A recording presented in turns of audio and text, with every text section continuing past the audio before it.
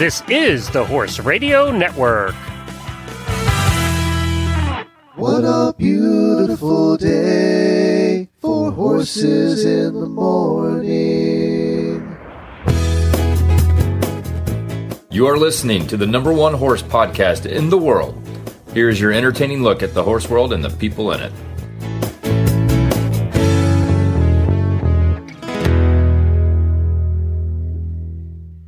Well, good morning, everybody. I am Glenn the Geek in Ocala, Florida. And I'm Jamie Jennings, and I'm in Norman, Oklahoma, and you're listening to Horses in the Morning on the Horse Radio Network for July 1st, episode 2467, brought to you by State Line Tack. Good morning, Horse World. Hey, you made it to Wednesday. Only 3 days left till a weekend full of horsey fun. Lucky for you, you have Jamie and Glenn to get you through on Horses in the Morning. You know, usually we start right at 9 o'clock. I'm usually sitting down and ready, but I had a little bit of a fright, Glenn. That's why what a happened? couple minutes late. I know you were gone extra time. Usually it doesn't take you that long to get your drink. Well, yeah, I usually run down and get a fresh cup of coffee, and I run and I go to the restroom real quick because I've already had like 2 cups of coffee. And so I run, and now that I'm upstairs, I have my own little bathroom. So I run into this little bathroom, and I go to the bathroom, and I pee, and I come running out. I go to flush the toilet, and I look down on the toilet as I'm flushing, hit the flush, and something catches my eye, and there's a ginormous wasp in the toilet, floating and swimming. You could have gotten stung in the most inconvenient place. There's a lot of things that just could have happened really poorly. And the questions are, was that in my pants? Yeah, and when I that was my question, down, actually. Like, did it fall out? Was it there? And Were you outside this morning? Yes, I've already ridden 2 horses this morning. It's like snakes on a plane, okay? Like, you gotta look in your riding toilet. pants are, though, I think you'd know there was a wasp in there. Was it in my shirt? I don't know, Glenn. It's kind of freaking me out that there's a ginormous, number 1, a wasp in my new house. Number 2, in the toilet. Number 3, my bare buns were just right hovering on top of it. TMI, good morning. Let's move on. I don't want to talk about it anymore. On today's show, we're going to have a horse nutrition podcast health segment as we talk to Steve Krause about horseshoes. Man, we're going to get to the nitty-gritty of horseshoes, what they are, why they're used, what they're made of. Plus, in our Black Rain segment, we speak to Professor Kamerra Brown Allen of William Woods University in Fulton, Missouri. Listen, sorry, my adrenaline is still pretty high. I can't read very well right now. You want me to do it? Are you okay? Professor Kamerra Brown Allen of William Woods University in Fulton, Missouri. Tune in. How's that? Is that better? Good. That's good. All right. Hey, do you remember we've talked about the horses, the wild horses on North Carolina's Outer Banks? Is this the one that kicked the lady the other day? No, this is a different one. These are a different group. The one that kicked the lady the other day was Assateague. Okay. Yeah, this is on the Outer Banks in North Carolina. They have these 100 horses that have been there forever, like 500 years ago. I mean, they've been there for a long time. Well, what they're doing now is they're gathering them all up, and they're doing DNA tests on them because they always assumed they came from Spanish settlers, that they were Spanish horses, came from Spanish settlers, but nobody was quite sure. So they're doing this DNA project, and they're trying to nail down the true lineage of every horse roaming out there, which they said is about 100. They want to chart all of the relationships among the wild horses through the many different generations, and they're hoping that they can find out which breeds represent each horse, and eventually they'd like to learn more about both the Spanish and other ancestry that is all involved in this, but they also want to do it for breeding purposes for these horses too. I was going to say, do they control the population? Well, is this the pony penny? Do they swim these? Do they adopt any amount, or is it just like a constant, steady 100? As far as I know, this group has just been there, and they do follow them, and they do try and track who's breeding with who, but apparently sometimes the stallions, whatever's handy, right?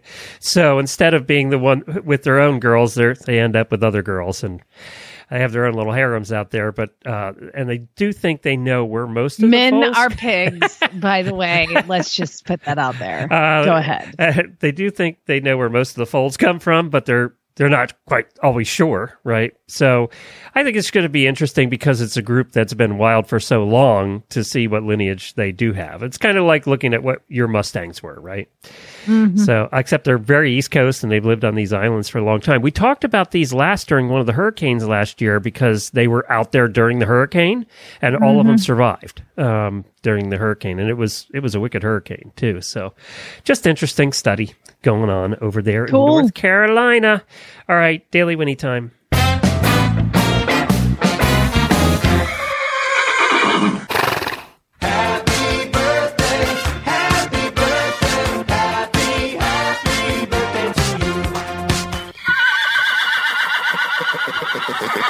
All right, 2 birthdays today with our terrific auditors, Sharon Silva and Aaron Rogers. It's their birthdays today. And also, I have to do a second Daily Winnie. Now, this Daily Winnie goes out to all of our friends in Canada. Happy Canada Day, everybody, to our Canadian listeners. We don't get the day off for that? We don't. They do, apparently. They get the day off. But it's still our second largest listening audience outside the United States is our Canadians. And for those of us in America and the rest of the world that have no idea what Canada Day is, apparently it celebrates the anniversary of July 1st, 1867, which was the effective date of the Constitution Act. Now, the Constitution Act united 3 separate colonies, the province of Canada, Nova Scotia, and New Brunswick, into a single dominion within the British Empire called Canada. So it's kind of their Independence Day. Kind of like our 4th of July, and they celebrate it every year. And last year, I played a bit of O Canada, and I played just a couple seconds of it, and I got so much crap from our Canadian listeners that we didn't play the whole thing. So here you go. Do we ever play the national anthem? Hello? Okay, whatever. I am not getting in trouble again. You're all too nice. Well, a lot of them are auditors, and I want them to keep paying. So there's that. So here's O Canada. It's about a minute and a half, but it is the tenors playing at a basketball or singing at a basketball game, and they're actually really good. So here you go.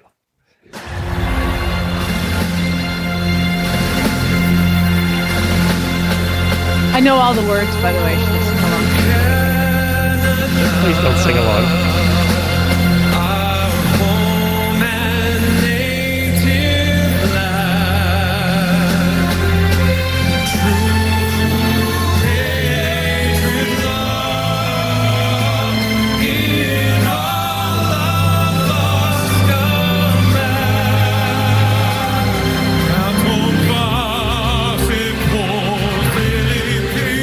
That's French, Jamie.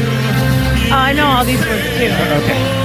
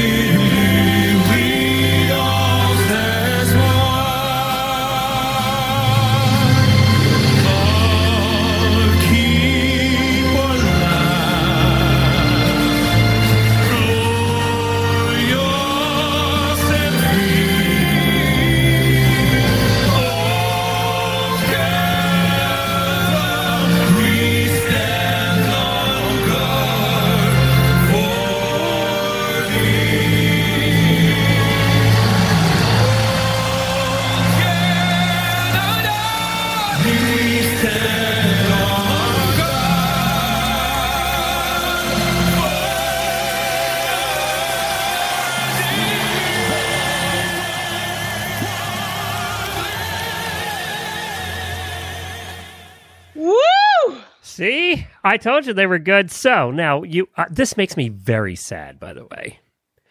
I am very sad having to play that song. That I didn't sing it along with you? Is that... No, it's that... We should have last week gotten home from our 11 days in Canada trip. Yeah, you ain't going for a while. Yeah, they're not letting anybody in. None of you can come now. No. Okay, none of you. No, we were supposed to do our 11-night cruise of Canada and see all of those places, the province of Canada, Nova Scotia, New Brunswick. We were going to all those places. Mm-hmm. Not anymore. So anyway, that does make me sad, by the way. Just sad. My turn for Daily Winnie. Your turn. Let's move on. All right, I got to find a Daily Winnie. Hold on.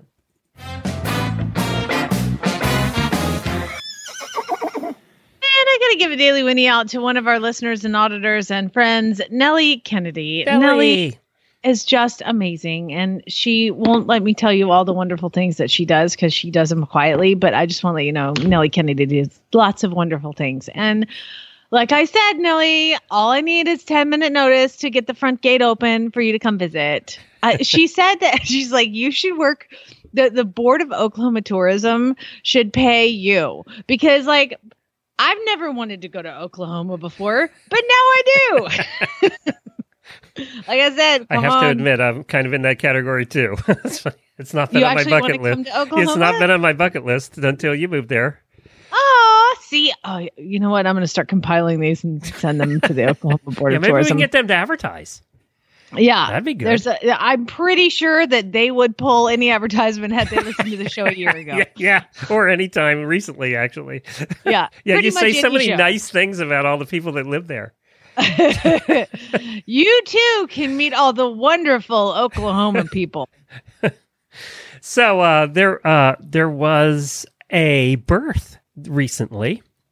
A new rare breed of royal just was born at Hampton Court Palace on June the 10th, a Grey Shire colt. The first Shire foal to be born in London in living memory. I'm like, what are you talking about? You thought you followed your royals really well, didn't you? Did Charlotte have another baby? No, a Shire did. Charlotte, not Charlotte, have another one. Sorry. So Shire foal, first one born in living memory. King George V was the last of the royal family to breed Shires at the Royal Stud in Sandringham. There's only 1,500 Shires left in the world. I thought there were more than that because we seem to see a lot of them here in the United States. And less than 200 Grey Shires, and he was a Grey. So he's quite special. He's really cute. There's pictures of him. They said he's going to be at least 18 hands, and he knows he's special. I'm going to go out on a limb and say that horse is going to have a pretty good life. A pretty pampered life, yeah. Yeah, I would say that. So in 1540, Henry VIII created a law saying people should stop breeding with small horses because he wanted to create a bigger war horse. And now seeing these 18-hand horses parade around the gardens makes you think that Henry would have been very pleased.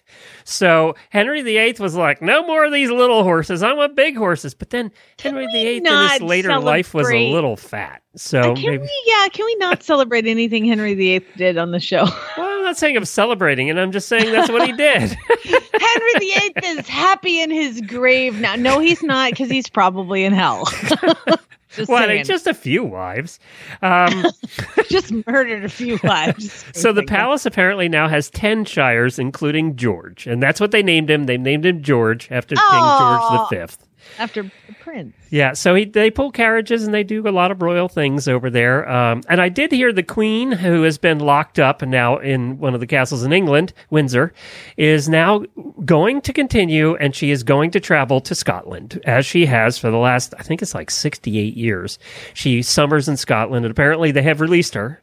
She's also getting tired of being home. It doesn't matter how big your house is. In a quarantine, you get sick of it. So she's heading up to Balmoral. I mean, she can't possibly, she's the kind of person to be like, I've never been in this room before. This place is huge. If she's bored. Do you know how they're working their staff?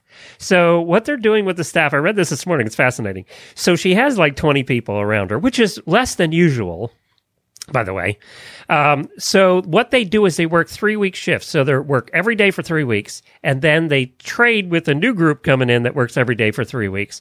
And what they have to do is they get to go home for 2 weeks, and then they have to be in quarantine at a hotel for a week before they come back to the castle, and they get tested like every 4 or 5 days, even while they're working. But that's how they're doing it, to make sure she doesn't get sick. And do you realize that Prince Philip just turned 99? I've got to say out there that just to let everybody know that she has not called me. That was my whole lead up was to ask if she's called you. We don't really talk about the royals much. This is kind of a heavy week of royalty. Yeah. It's because turns out, for those who missed it, the Queen of England watched me train horses at the movement. Well, it might have had something to do with Monty Roberts being there too. No, but she knew you were going to be there. I'm going to She go with it. She listens to our show every day. Yeah. So, Your Majesty. We love so you. I guess Call she us. has these Dale's ponies, and she rides them all the time still. And she watched Monty and I teach a horse to come to the mounting block. And I guess she said, Terry, I would like my ponies to do that. They must come to the mounting block. Oh, you can't do it? Let's call the girl from America.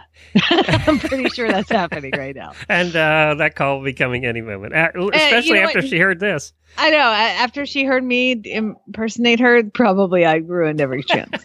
Do you I'm think she listens to sorry. podcasts? No, she's too busy. You know, that's the other thing we were talking about this morning. Jennifer and I were talking about it. Is how does she have a iPad there, and she knew exactly where to go to watch Monty's videos over the weekend, or does she tell somebody set this up? She for me? has people. It's like Monty always says, and then the Queen called, and I'm like, okay, stop. Did the Queen actually call you? Like, you picked up the phone. It's like, hello, Monty, it's me, Elizabeth. And I'm like, did that happen? He's like, well, not really. I mean, her people called and then handed her the phone. I'm like, okay, that makes more sense now. Okay. Because I don't imagine her being like, what is the America code? 011? What is it? Plus 23? I don't know. How does this work? I don't understand. And did they set it I'd up like ahead to of time, call or does she America. just like call his cell phone out of the blue? Monty Roberts has no cell phone. He doesn't? God, no. He really doesn't have a cell phone? No, he'd never have a cell phone. Are you kidding me? What he does in the farm is he's got a button he can push and he'll call any room. It's like one of those, Debbie, are you there? It's Hello? like the Queen. And then click off. Next room, you hear him go, Debbie! Debbie, are you in here? He doesn't. How's he call home when he's on the road? He has an assistant. The dude's like 85 years old. It's like I my know, dad but- has a hard enough time with a cell phone. And there are 85-year-olds that use cell phones. You realize that, right? He refuses. He's kind of an old school. Pat uses this. Please tell me Pat uses a cell phone. Pat is Monty would not survive without that woman. Okay, enough talking about her. Let's get to weird news. All right. Pat is amazing, and she basically runs everything. Pat All and right. Debbie. All right, two quick stories here, and then we'll get to weird news. One is good news and bad news on the COVID front. Good news is the Kentucky Derby is going to allow spectators in September. That was just announced. Now, there's all kinds of rules, and it's going to be a lot less spectators, and spectators won't even be able to go out to watch where they saddle up and all that stuff. So there's going to be a lot of rules and a lot less tickets and all of that. But there will be spectators. That's the announcement. And I imagine you're going to have to be somebody who knows somebody to get a ticket. That's what I'm thinking. I know somebody. Yeah, you know the would Queen. like to go. You know, we did a report. The Queen has actually gone twice, I think, to Kentucky Derby over the years. I love Kentucky. All right, and bad news for our New England listeners, and there's a lot of you I know, is that Equine Affair in November is not happening in Massachusetts because of COVID, and also the Big E, which is one of the largest agricultural outdoor fairs in the country, is not happening either. So, you all up there, that one no 'cause of fairs swine for flu? you. Is Yeah, that the that's a swine flu. Yeah, that's right. Okay. Let's start that rumor now. Why not? All right, you have some. Is it time for some weird news? It's time.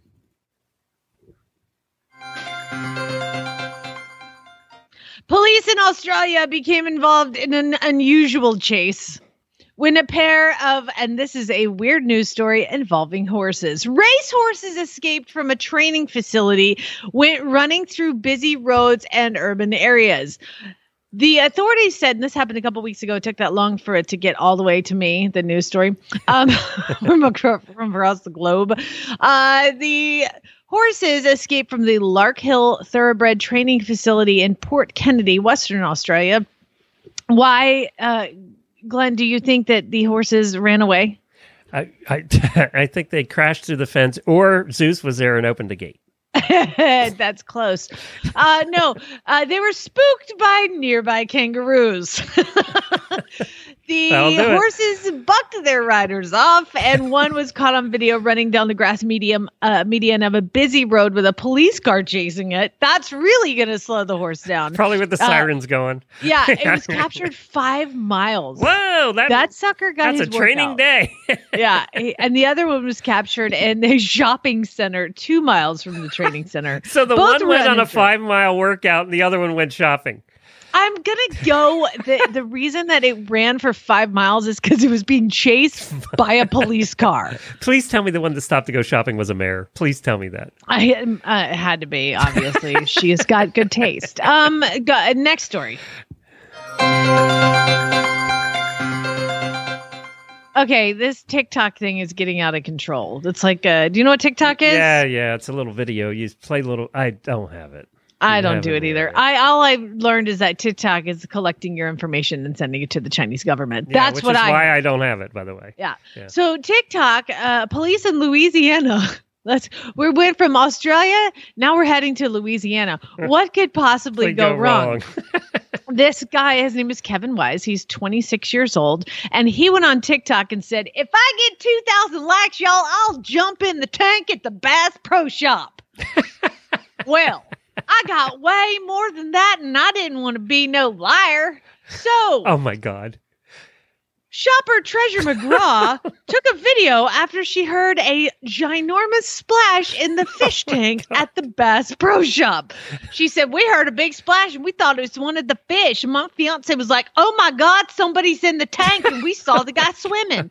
So I got out my phone, and she didn't say this part, but I got my phone and took a video, and here he is. Wise was charged with simple criminal damage to property and released with a citation. But Bass Pro Shops is pissed because they're like, we had to empty out the 13,000-gallon aquarium and cleaned it after that boy hopped in there and swam around.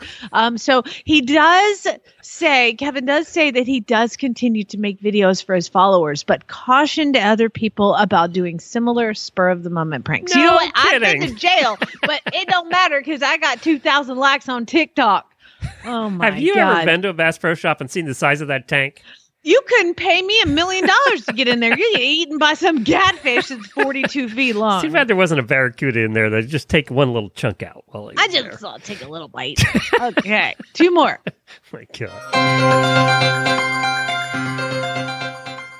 San Francisco, California. Let's move there from all of these are animal stories today, and we're going to go to San Francisco because you know that part of San Francisco that has a really windy downhill road, Lombard Street.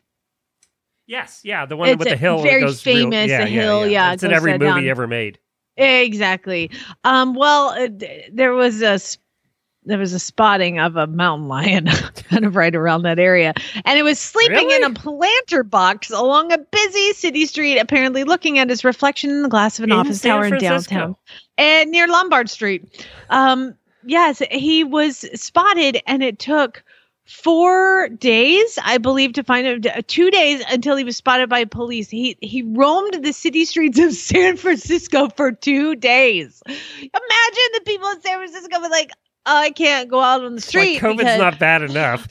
You know what? This is a great way to keep people from going outside. Create ripple. Let loose the cat. Maybe that's how to keep everybody in the house, right? I know, exactly. In downtown San Francisco, a few bears, a few mountain lions, a few tigers. I mean, yeah, exactly. Yeah. Police did send out a tweet urging people to stay vigilant. Apparently, might be lost. Yeah, stay vigilant. They ended up catching it without use of sedation, and they basically, and then they put the camera. There's like a little video, and they netted it and then put it in a box, but didn't take the net off. So this poor mountain lion is like looking at you out of a box with like this net over his face. Net? They netted it with, I don't know, and then shoved it into a box. Wow. I don't know. It's pretty crazy. Who'd want to be the guy standing close enough to throw the net?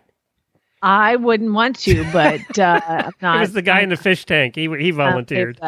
And they called animal control. They were like, we got him. Call animal control. And they got him. Anyway. You know what? We have to have an animal control person on sometime that works in like rural Louisiana and hears some of the stories. I bet you. Oh my God. We need to do that. Could be a whole hour. We need to devote a whole show to that. Oh God, that's good. I'll find these animal control people from the mountain lions. You know what? We're going to start compiling a list, and it's going to be the once a month animal control segment.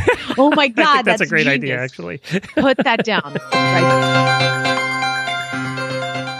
And finally, we're going to stay in California because right now this is in Sierra Madre, 20 miles northeast of Los Angeles. Okay, but it's kind of a mountainous area. There is a 19-year-old woman who remains unidentified, and she was just, sitting out in her backyard, napping in a chair in her back patio, and she's like, sleeping, her eyes closed. And suddenly something started scratching her arms and legs and biting her. And she opened up her eyes and it was a freaking black bear. What? A black bear walked into her what backyard. are the chances that you don't poop your pants at that point? That's why she's unidentified. She remains there is no human in the world that's not going to poop their pants at that point. Yeah. So as she was being attacked, California Fish and Wildlife Captain Patrick Foy told USA Today that she fought it off the only way she could with the only thing that she had. Her chair? Handy.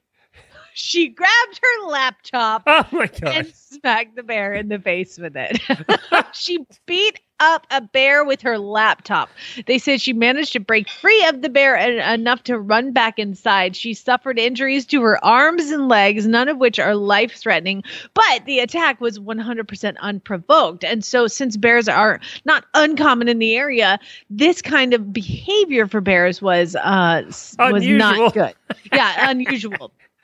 By the way, I would never freaking go outside again. You got California, y'all are going to fall off the cliff. Y'all need to either buy lottery tickets or evacuate because there's mountain lions in San Francisco and bears in LA. Backyard and you have a bear chewing on you when you wake up. That's just like, ugh. For educational purposes, I would like people to know that it is, they always say, play dead if you're around a bear. No, not when he's chewing on you. That's grizzly bears. Black bears, the unequivocal answer, they say in California, is to fight back. And they did find 2 bears, a female and her cub, were captured last Tuesday from Fish and Wildlife, but neither of their DNA matched up. So they've been relocated, and they're still on the lookout for the attack bear. God, that's a spooky one, right? Horses on the loose. You got some good ones bears, today. Bears, lions. Yeah, I did good. Good job. All right, let's talk about State Line Tack. I went there, and that message still came up, 30% off orders over $129. Everything is free on State Line Tack. So at least 30% off. I don't know if it's quite free. I just heard Chad laugh when I said that, but laugh uncomfortably. Yeah, exactly. It's like it's free. Oh, God. It's like it's free at State Line Tack. They need a new motto, and they could call it the Jamie motto. It's like it's free at State Line Tack. Like it's so cheap, it's free. So right now, bugs are really bad. I don't know about you, but flies here are just ridiculous. And the mosquitoes. We had a lot of rain last week, so the mosquitoes hatched, and oh my God.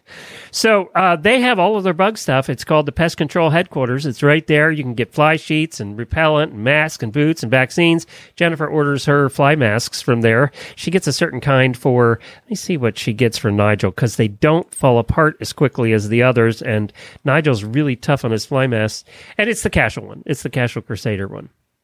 You use those too, don't they? Casual Crusader's awesome. And as far as the fly boots, I love the Kensington. No, they don't. What are they called? They don't fall down, so they stay upright. The Kensington don't fall down boots. Yeah, but I think that's what they're called. Oh, the Kensington fly boots. They're just the Kensington. Do they have fleece on them too? Yeah, they're like a little fleece on the top, but they also they don't. Part of the name is we don't fall down boots. I don't know. I'll look it up here. Yeah, they have. They also have the Kensington fly boots right now in bubblegum. Non-collapsing fly boots. Yes, there you go. They have them in bubblegum color, which is on sale now for 25% off because my guess is bubblegum wasn't very popular. The Casual long-nose fly mask is the bomb for Zeus because he's got that white tip of his nose. That's what Nigel wears too. Yep. Yeah. Because here the bugs and the mosquitoes and everything. I mean, they even get on their noses. It's crazy. So those are for sale right now over at statelinetack.com. They also have vaccines. They also have the barn premises stuff, all the fly catchers and different things like that. They also have fly traps. So Jennifer I have to find out the name of this. She's been using this fly trap that, oh my God, within 5 days is full. It Okay, really tell me works. all about it. I'll find out for Friday. I'll put that on my list to find out for Friday because I don't know what it's called. But they work, and she has them I have all these over the little barn. bag things that stink, but they work too. But Yeah, I think it's kind of the same thing, only these are plastic. And they're just filled up, and boy, after a while, it smells like dead critters. Let me tell You know what I've got to say about all the fly control? Excuse me, State Line. I'm just going to bogart here. Those ones that you're supposed to empty out and refill, like the refillable Yeah, ones. no, she doesn't do that. Oh my She throws God. them out. Never. She throws them out and buys new ones because it's just gross. I have a hard enough time carrying the bags. I with all know.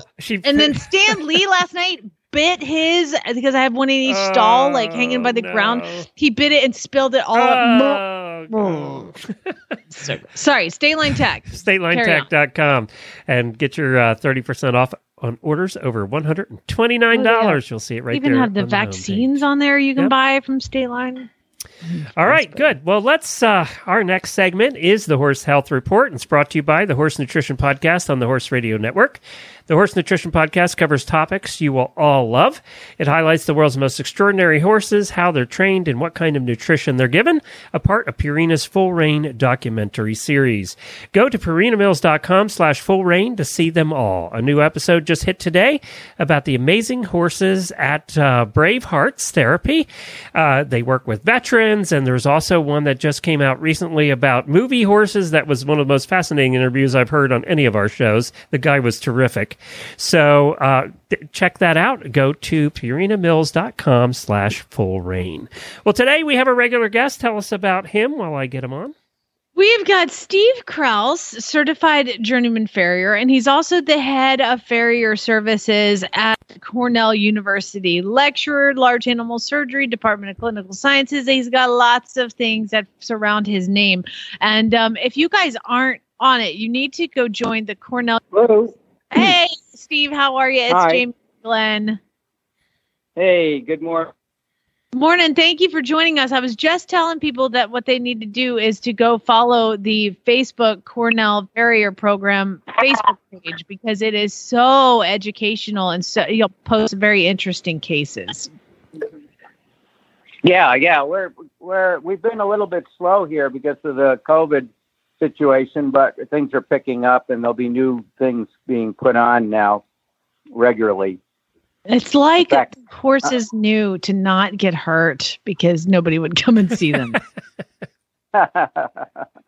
No, well, we've been working on emergencies more than anything. Some of the ongoing cases.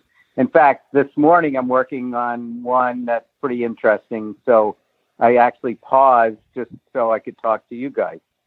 Wow, that is super kind of you. Do you want to tell us what you were working on, or do you want to just get right to We it? have a horse. Yeah, we have a hunter type show horse with had an MRI the other day and has a deep digital flexor tendon tear. Oh, wow. And it kind of dovetails to what the subject we're going to talk about this morning. So in order to rehabilitate this flexor tendon tear, I'm going to use an aluminum wedge shoe on him to give him more support and take some strain off the deep flexor tendon. And then this morning we were going to be talking about why we make shoes out of different materials. And so if this wedge shoe was made out of steel instead of aluminum, it would be 3 times as heavy.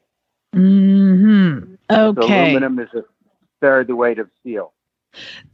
Look at you. You're getting so good at this radio stuff. You just dovetailed right into the topic. I mean, my gosh, that was impressive. So let's talk horseshoes. And the first question, what are they made of and why does it matter? And you kind of answered that, but Okay. So most common horseshoes that people see, but are steel, and it's called mild steel. And not all steel is the same. And just a little metallurgy here. So iron is actually what we make into steel by adding more carbon to it. And the more carbon you put into the steel as they're making it, the stiffer it gets and the more durable it is. So if you're going to make a horseshoe, which needs to be somewhat malleable, and some horseshoes are malleable cold to fit, It's what's called low carbon steel. And so it's very inexpensive, very easily worked with, whereas high carbon steel does not bend very easily and would actually crack if you forced it to bend without heat. So if you want to make a knife, you better make it out of high carbon steel, which might be a spring versus a horseshoe, which would never hold an edge. So mild steel is what we make, or low carbon steel is what we make most horseshoes out of. It's very inexpensive. It's durable enough for most horses. So now I've seen my farrier hot fitting and hot shoeing. Is that the low carbon steel as well, or do you use high carbon steel for those? No. There is almost no reason at all to use a high carbon steel for horseshoes. There might be some very specialized ways where you can have an extremely light shoe on some like standardbred racehorses that needs the durability and the stiffness. So they may have raised up the carbon content of some of the standardbred racing shoes, which are also steel, to make them a little bit stiffer. But the reason why most farriers heat shoes up is as you get beyond a bigger cross section than a light shoe, it's very hard to shape even cold because the steel is stiff. So to get a better form fit of the horse's foot, we can put them in the forge. Most modern day common horseshoes, especially in the medium to lighter versions, can either be fit hot or cold. It's just easier to do it hot. Okay, gotcha. So when you are fitting aluminum shoes, it doesn't seem like they're so light and they're so pliable. I know that I have a lot of horses that come to me directly off the track and we have to pull these racing plates and they're so light. How does that differ from using steel to shape? The racing plate, is obviously they're very young horses mostly. So the more weight they have to carry, with basically immature bodies, the harder it is on them. The racing plate was developed so you just cut down the weight. As I said, aluminum for the same cross section. When we think about cross sections of horseshoes, that's the width to the thickness ratio. So you can have different cross sections for different demands of what, the horse is doing. So the aluminum that's used on racehorses is a very narrow, very thin cross section. Not a lot of durability, but very light, protects the foot, and helps the horse interface with the track so it doesn't slip. So those are a light version aluminum, what they call a racing plate, as opposed to aluminum horseshoes that you might see in the show horse ring, which are in some cases copies of steel shoes just made out of aluminum. So the same shoe, the same coverage, the same support a steel shoe would be, is now 2/3 less weight. Does that make sense? Yes, that makes a perfect sense. So why, if it's less weight, would anybody use steel over aluminum, and is aluminum more expensive? Yes. Well, first of all, aluminum is more expensive, number one. Number two, it's not as durable as steel. And the reason why you want less weight, it's more for lack of movement in the show ring. So think of the horse's leg as a pendulum. And if you have more weight on the end of that pendulum, the more animated it is when the horse moves and swings it. Okay. So if you're trying to reduce motion, like, for instance, Western pleasure horses and hunter horses and so on, where you want a very low, long stride on a hunter, for instance, in the show ring, then the more weight you put on the end of that pendulum of the leg, the more swing and animation you get. So just the opposite, if you look at saddlebreds, those shoes are made out of steel. They're much thicker cross sections and really weigh up fast. And that gives the horse more of that animated up and down motion. So the weight does make a difference between what you're asking the horse to do. That's fascinating. So I just put that together. Now, my horse growing up, I showed hunters for 20 years, and he always had aluminum shoes on. But as an eventer, all of my horses use steel now. So, see, you just answered a lifelong question, Steve. Amazing. So if you were to put aluminum on your eventer, which you can do in some cases, they do it. Like maybe a lighter boned horse that has trouble carrying the weight, your durability really, goes away fast. Because an eventer is putting a lot of miles on training, and you would wear through these shoes, even though some of these aluminum shoes have a steel wear plate inserted in them to help with the wear.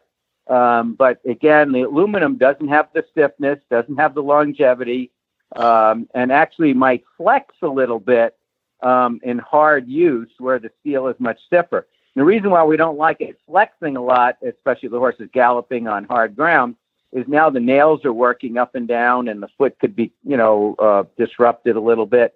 So if you have a shoe that's too flexible on a hard-working horse, that's not going to help that hoof. Gotcha. You mentioned nails, and I have a random question that wasn't on the list. Sorry.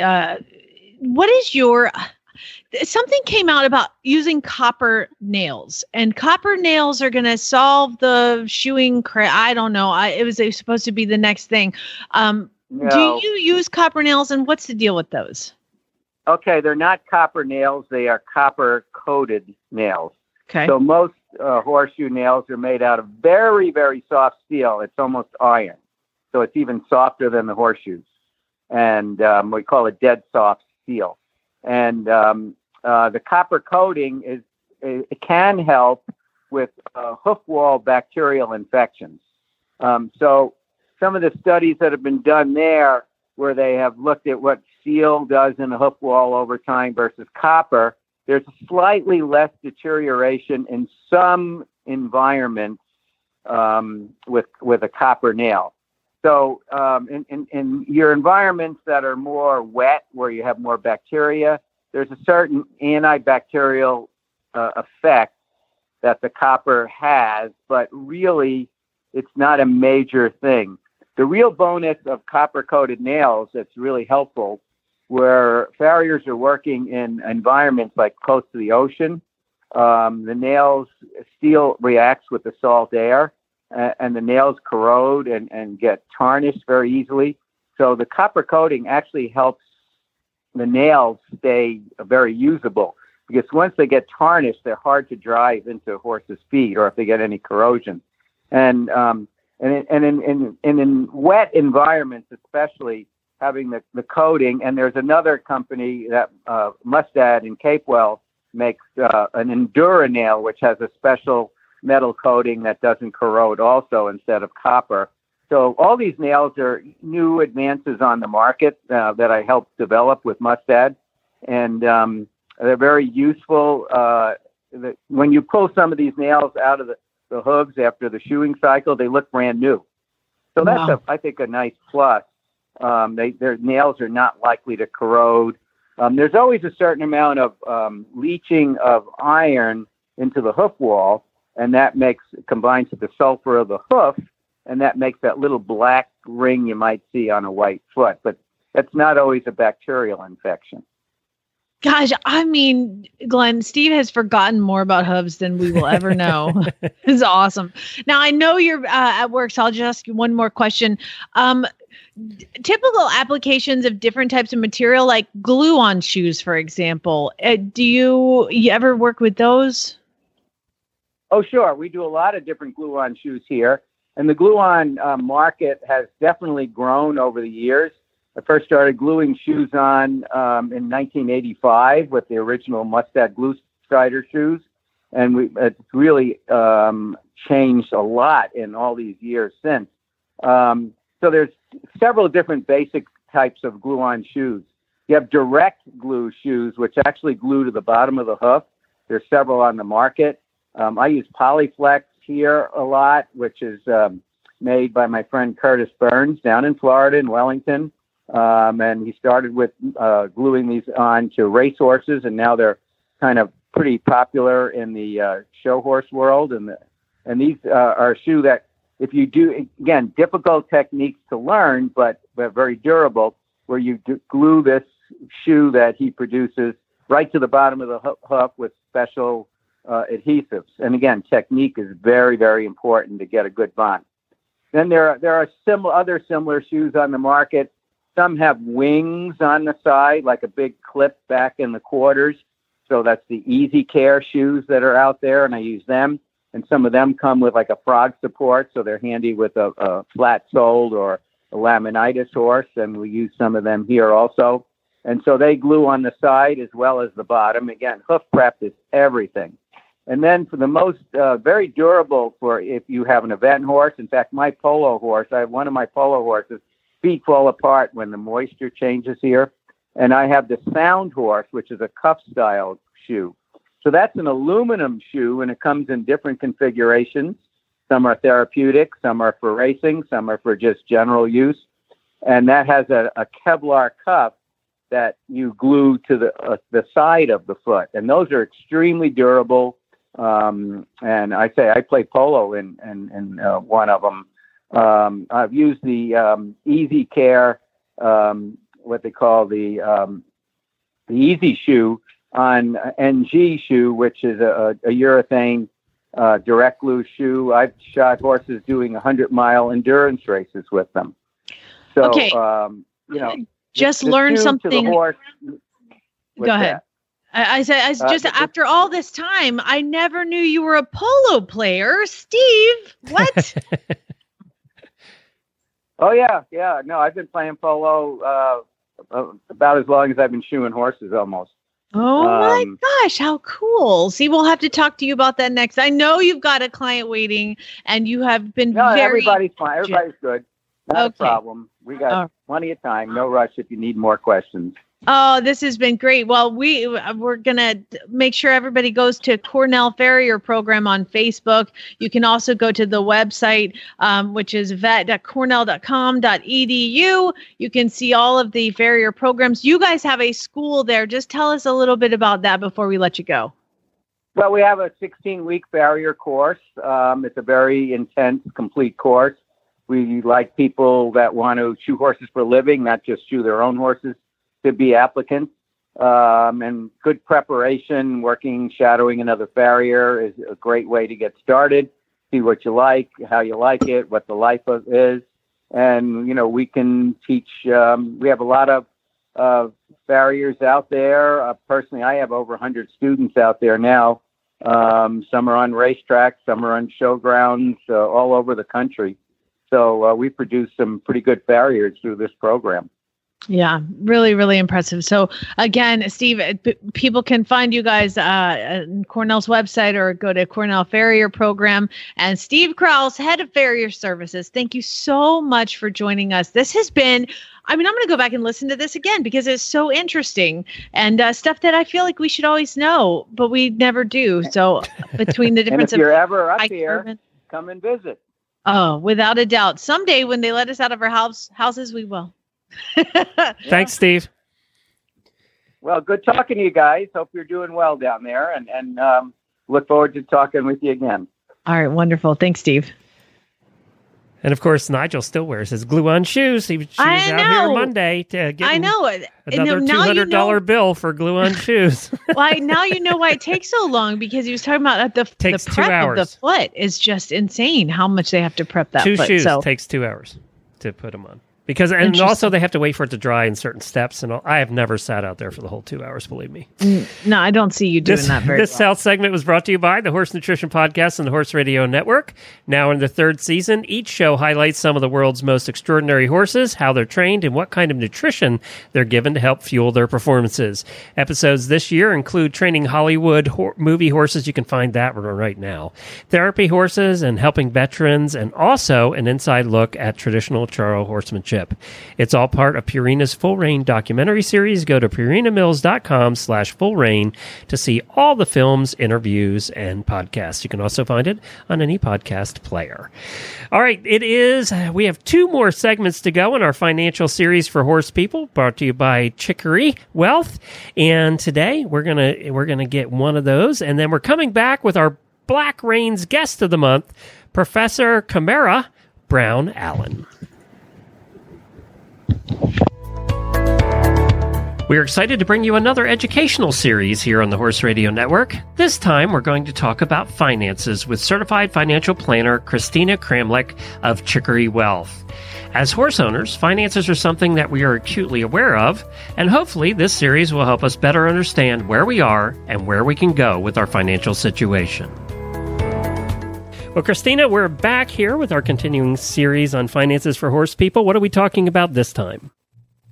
Well, I thought we'd spend a little time talking about what happens if you lose your job. As we've seen in the last few days, cases are going back up and the market's reacting to it. We are in the renewed throes of the pandemic, and we'll probably be dealing with it, one way or another for quite some time. So while unemployment has gone down since it peaked back in the spring, it's still at record high levels. So I figured it would be useful, just in case some of your listeners, if they are or some of their family members are affected by job loss right now, it'll be useful to share some tips that I've gathered to help out with health insurance questions that may come up. This is especially important because obviously we're all concerned about maintaining coverage in case we need treatment for corona. The health insurance system is complex, and personally, I find it... No, really? Yeah. So I did a little research, and I'm going to lay out some options for getting health coverage if you or your family becomes unemployed.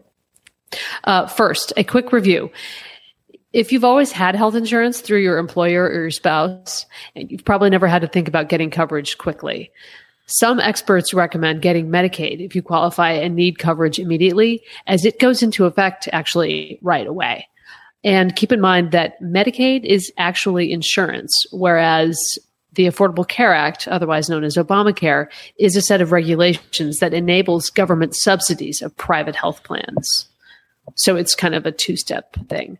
So while Medicaid is primarily for lower income and disabled people, the ACA has expanded its availability significantly.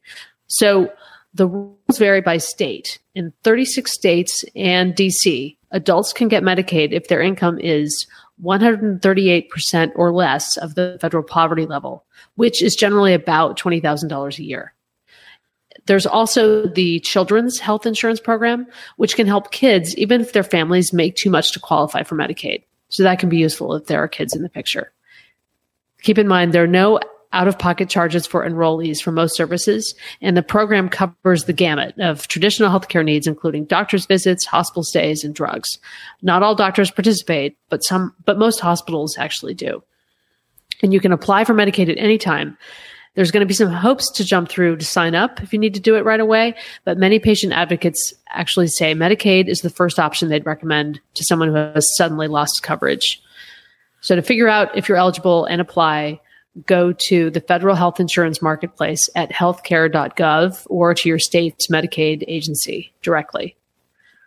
And so if you lose your insurance and you don't qualify for Medicaid, you can look at private health insurance under the Affordable Care Act.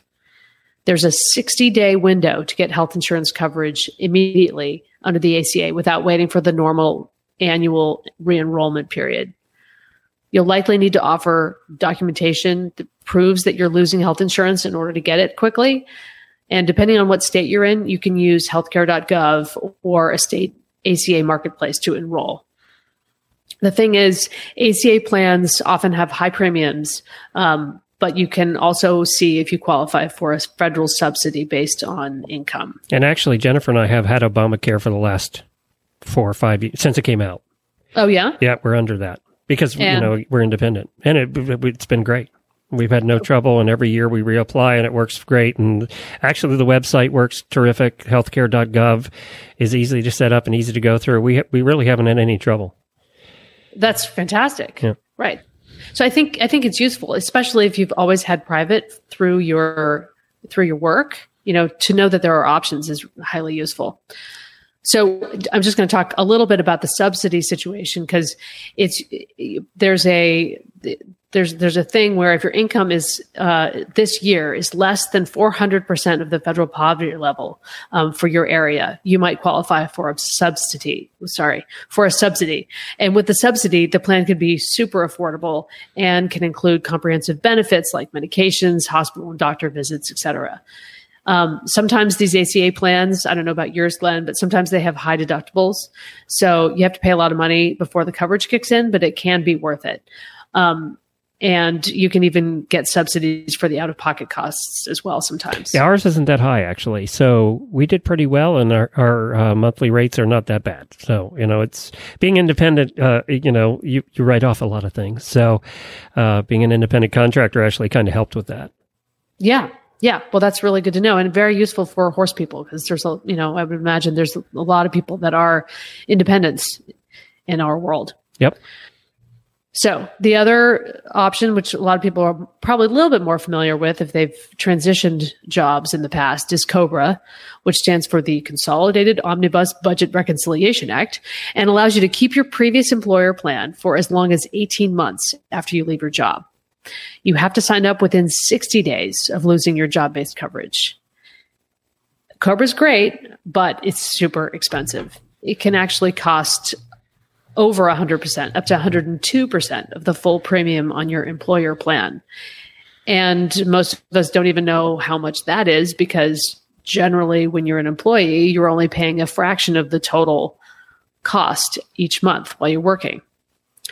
The upside of COBRA is you can keep your current network of doctors and other healthcare providers. So this is a good thing and maybe worth it for you, like if you're in the middle of treatment for something, COBRA or otherwise. My brother recently had to do this when he left. Before he could retire, he left because of this whole situation. And so he's older than me, probably early 60s, and he and his wife, the COBRA plan is over $2,000 a month. Yeah, it's super expensive. Yeah, I went on COBRA about 2 years ago or 3 years ago, and it was like $1,500 a month just for me. Yeah, yeah, it's crazy. But that ended. But still, it's you kind of have to weigh the pluses and minuses. But I did get to keep all my regular doctors, so that was good. So you can also join your spouse's plan. If you have a spouse and they're working and have coverage, obviously, so you have to do that within 30 days of losing your coverage. And you need to call the employer for the details. If you haven't lost your own coverage, you may need to wait until the employer's annual enrollment period comes up. A lot of times that's in the fall. Also, if you're under 26, you have the option of joining your parents' plan through COBRA. Again, it's a 30-day enrollment window to do this, and your parents will have to contract their employer or insurer in this case. Keep in mind, again, if you didn't just lose your coverage, your parents will probably have to wait to sign you up until the annual enrollment period opens up. So, again, you might be looking at other options like Medicaid or ACA to bridge the gap. Finally, it's worth mentioning for people who are shopping around, there are a lot of insurers that sell short-term insurance plans. The length and time and availability of these varies by state. So I would just caution you, approach these options carefully. There's been reports of agents and salespeople exaggerating coverage claims that these policies would provide. So lots of times they'll only give you the plan if you're healthy, and they have the right to reject consumers who have pre-existing conditions, even if it's a pre-existing condition that you didn't know about. And also their coverage can be very limited. They don't have to include the benefits required of ACA plans, so they may have huge gaps in coverage for things like maternity and mental health coverage. Proceed with caution there. Very good. A lot to think about when it comes to health insurance. If they're thinking about their long-term financial life and want some help with that, where do they go? They go to www.chicorywealth.com. Thank you for joining us for our financial discussion today. These concepts are broad in nature and may or may not apply to you. The content is provided for informational purposes only. Please see your financial advisor or call Christina at chicorywealth.com to discuss your individual needs. That's chicorywealth.com. All right, well, we're going to go to our next segment now. Health insurance, by the way, was one of the things that when I was in the financial world and selling that kind of stuff, so confusing. It was confusing 30 years ago. It hasn't changed. What's confusing is, I don't know, being a consumer of it. Yes. When I married Chad, I was like, wait, what? You just have health insurance through the military? What? I had like an HSA. And the radio stations just tried to do as little as possible. Oh my gosh. And when I was like, this is great. when you're independent, it's tough. It's tough to find affordable health care. Yeah, I've been on Cobra a long time. Yeah, so. that ain't cheap. No. All right. Ride horses, you need something. Let's go. Our regular segment here we do the first Wednesday of every month is with Black Rains Magazine. Of course, we had Stanford on the show here a couple weeks ago. And today, his guest, he always provides a guest for us, and they're always the most fascinating people. We have Professor Kamerra Brown. Now, she is a professor at William Woods University, located in Fulton, Missouri. So we're going to get her on and chat with her a little bit. She's in the hunter-jumper world and been that way since she was a kid. She also went to Delaware State. Used to drive through Brown Delaware Allen, State. by the way. Yes. Kamerra Brown Allen. Hello. Hi, is this Kamerra? Yes, this is her. Hey, this is Glenn and Jamie. How are you? Good. How are you? Good. Thank you for joining us today. We really appreciate it. I should have said Professor Kamerra because it sounds such more official. It's okay. Thank you. It's like doctor, now you get to be called professor. That's cool. So thank you for joining us today. What part you just got this new gig, didn't you? Yes, I did. I just got hired in March, and I start August 17th. Wow. So where are you moving? Are you moving to Missouri? Where are you moving from? From Culpeper, Virginia. Oh, wow. That's a switch. I mean, it's chilly in Virginia, but chillier in Missouri, I would imagine, in the winter. Yes, absolutely. But prior, I did live in South Dakota for 4 years, and I loved it. Well, nothing's compared to that. So it's like, yes, you're ready. Congratulations, you made it out alive. Yeah. You've done well. Yeah. And being, we have listeners in South Dakota that are horse people. And did you ride horses when you were up there? Yes, I taught and coached their hunt seat team for South Dakota State University. And it's in Brookings, South Dakota. Oh my gosh. And so you basically had a lot of indoors, right? Heated, I hope. We had a very nice heated indoor arena.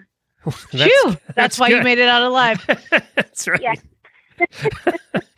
So I want to go back in time before we talk to you about some of the current stuff, because, every girl that's listening to this show right now, every woman, teenager, doesn't matter their age, had one dream that they constantly would ask their parents for, and that was a pony. They always wanted a pony for Christmas. Now, you also had that dream, so tell us about your 12th birthday. Oh, absolutely. I started riding when I was 5. We had horses in our backyard. They were from our neighbors. They weren't ours. And I always wanted to ride them. And so my mom got me my first set of riding lessons at 5. That, at the time, was very expensive for a 5-year-old. So after I had the 4 weeks of lessons, she made me do track, soccer, basketball, which I was horrible. And so I kept wanting to ride. So then when I was 9, she gave me another set of lessons, and I never stopped. And so still at that time, Mom, I want a pony, but I loved every single pony that I rode. So it was hard for her because, I rode a new pony. Oh, I want that one, And so when my parents split, I was just, I was like, Mom, that means I'm really not going to get a pony. And she called me Honey Bun. She said, Honey Bun, I promise one day you will get a pony. And so, of course, every birthday you blow out those little, they're weeds, but you blow them and they Dandelions. into the sky. Yep. Yes, Yeah. the dandelions. I would always wish on dandelions, and I would get a pony. So at that time, also, too, Beanie Babies were very popular. And that was a little bit of my mom and I's bonding. We would stand in line for hours to get Beanie Babies. And so I kept asking for a pony, And, we worked at the barn. My mom was single, raising me and my brother. And at that time, I told my mom, I said, why can't you write a check for a pony? It's not like it's money. Yeah, that's right. Kids don't think that's money. I was like, honey bunny, that's not how checks work. So for my 12th birthday, she got me scratch tickets. And on the card, she said, scratch and wish for a pony. If it doesn't happen, flip the card over if you don't scratch and win enough. So I scratched the tickets. It was $10, $1 tickets. And I won $20. So that wasn't enough to get the pony that I wanted at the time. Her name was Nina. She was a Kamerra. And so I flipped the card over, and Mom said, I sold all your Beanie Babies for $5,300. You can buy Nina now. I just bursted in tears, and I jumped up and down, and I was like, yeah, I was just so excited.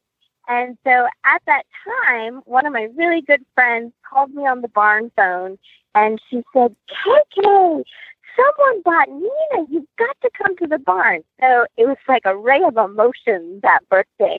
So I was excited, and then I was devastated because someone bought my pony that I've been wanting.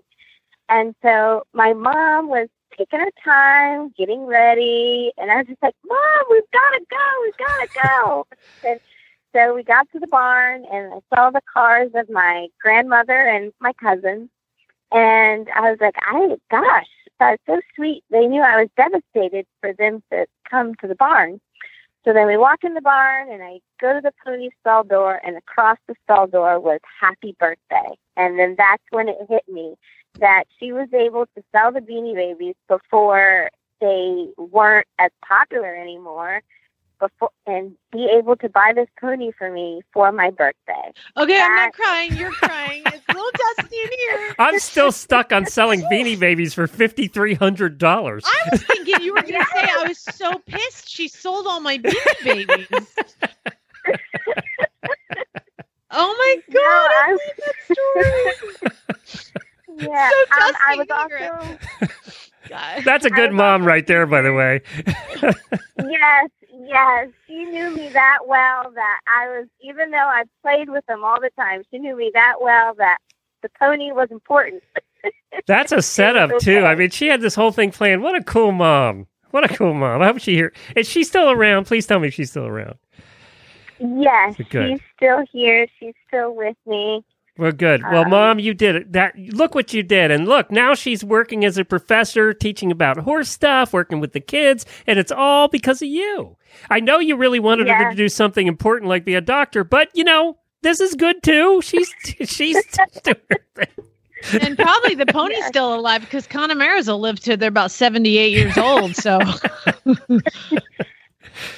Well, she lived to be 24. 24? She actually just passed away 2 years ago. And were you attached at the hip to this Kamerra? Yes.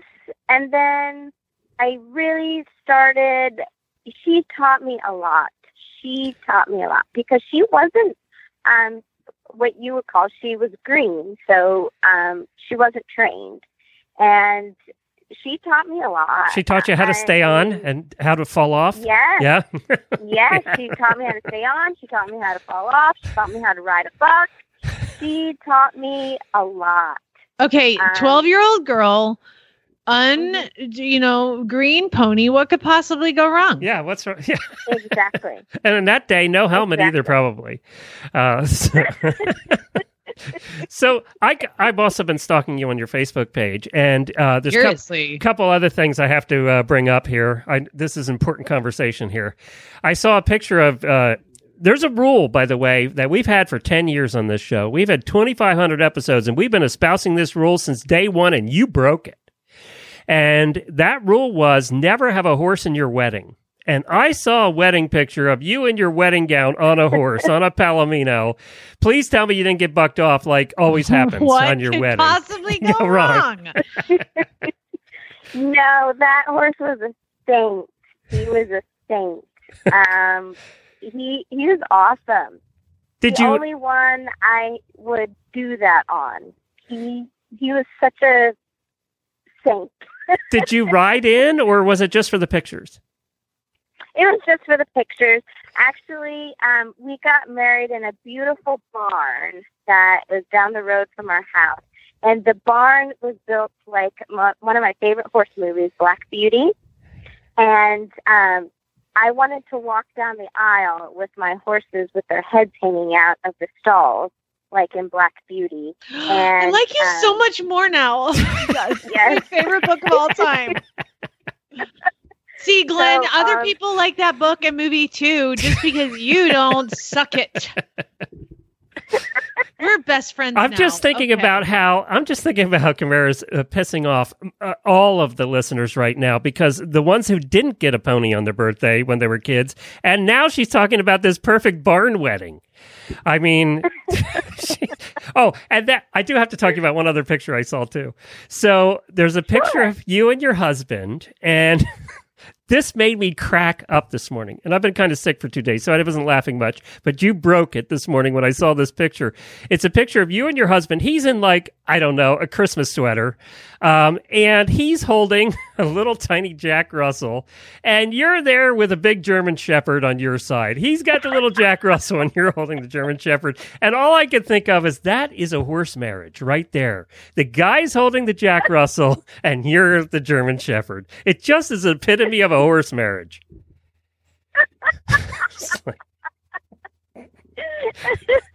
Did he know what he was getting into? Was he a horse guy? Luckily, yes. His brother rides. He's a huntsman in Kentucky. His stepmother is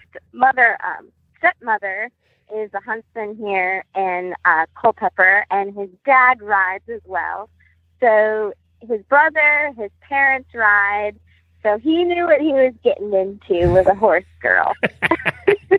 Do you hunt too? Yes, I hunt too. Wow. You do it all. So let's talk a little bit about your new job. We as part of the podcast here, we do cover collegiate equestrian programs and have for the last several years. Tell us a little bit about William Woods University, which is one I've never heard of, so you'll have to fill us in there. Sure. So previously I have coached for 2 NCEA programs sponsored by the NCAA. So when I went to college, I actually had a full riding scholarship to Delaware State University to ride on their equestrian program.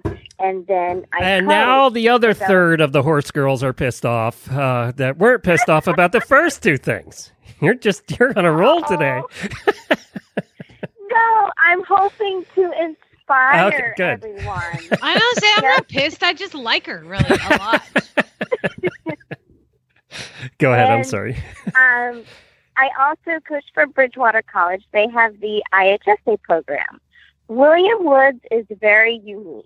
They are the oldest equestrian studies program in the country. I didn't know that. And you can go there. So majority of their student population is made up of riders.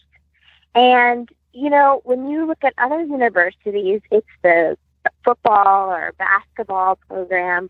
But for William Woods, it's their equestrian program. They have 2 indoor arenas. They have an outdoor arena. They have over 150 horses. They have 4 different disciplines: saddle seat, western, the hunter jumper, and dressage. And 4 different instructors. And you can major in anything equine. So if you wanted to be a farrier, work for an equine journal or a magazine, it's not just being a riding instructor or a rider.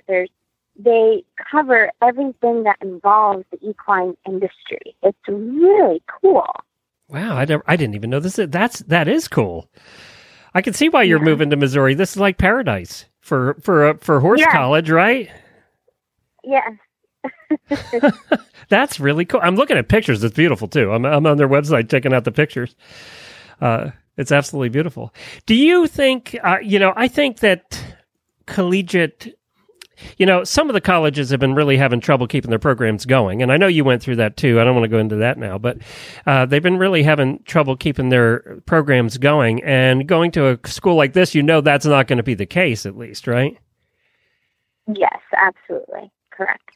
So, do you do which program are you in? Are you in the which collegiate program are you involved in at William Woods? I'm the hunter jumper. Hunter jumper. Okay, good. Good. Well, cool. Well, good luck with that. It's been so much fun talking to you today. I'm sorry I was picking a little bit, but you have such a cool life. It's so much fun. We said when we started this show 10 years ago that every horse person has a story. You have 20. So, thank you. So it's good. And good luck with the new gig. I'm very excited for you. Thank you so much. All right. I really appreciate it. And I'm going to put a link, if you want to check out the pictures I was talking about, I'll put a link to your Facebook page as well. Thank you, Kamerra. Appreciate you being on. You're welcome. Have Thanks, a good rest Kamerra. of your day. Bye. Bye-bye. Stanford does such a great job bringing us guests. Thank you to Stanford from Black Reins Magazine for providing that. You can go over to Black Reins Magazine, Black Reins TV, all of his media empire over there. You can find, just Google that and you'll find it over there. But that's cool. Did you know about William Woods? I feel like I knew somebody that went there. Well, that's kind of cool that equestrian's kind of the center of the universe there. That's kind of neat. Not football. I should think I know somebody who goes there right now, actually. Well, that's very cool. Well, now she'll have a new teacher. Perfect. Well, hang around here. If you're an auditor, we're going to talk about some Jamie drama. Big surprise that happened in the last couple of days. I was kind of under the weather and missed it, so I got to get caught up on what went on. Oh, you missed it. All right. Tomorrow we have the driving episode. Wendy set up a ton of guests, so it's going to be a fun driving episode tomorrow. Guess what we're talking about? We're talking to a lady who drives llamas. That's right. No, she that's puts a not cart thing. behind llamas. Llama driving. They have llama driving shows in the United States. I'm not kidding. So that's tomorrow's show. Be sure to tune in. And of course, Dr. Wendy has her traditional Chinese medicine segment. We're going to be talking about driving tandem. That is where one horse is in front of another. So you're driving them straight out instead of side by side. That's Wendy's favorite way to drive. It is kind of an interesting thing to do. And we're going to be doing all of that on the driving show tomorrow. And then Jamie will be back on Friday for some really bad ads. So get your ads in to Jennifer at horseradionetwork.com. And you'll find Jamie at what's the best place? Your Facebook page? You can find me at Flyover Farm, Jamie Jennings, certified Monty Roberts instructor on Facebook. Just search for Flyover Farm. I think it's like the first one to come up. Very good. Auditors, hold on. We got to talk about some drama. Oh, God. Speaking of Flyover Farm drama. Hey, Neuter Gals, everybody. I was sick. I was in bed. I missed it. I banned her, so all of her comments disappeared, and I'm kind of bummed because I wanted to sell her out.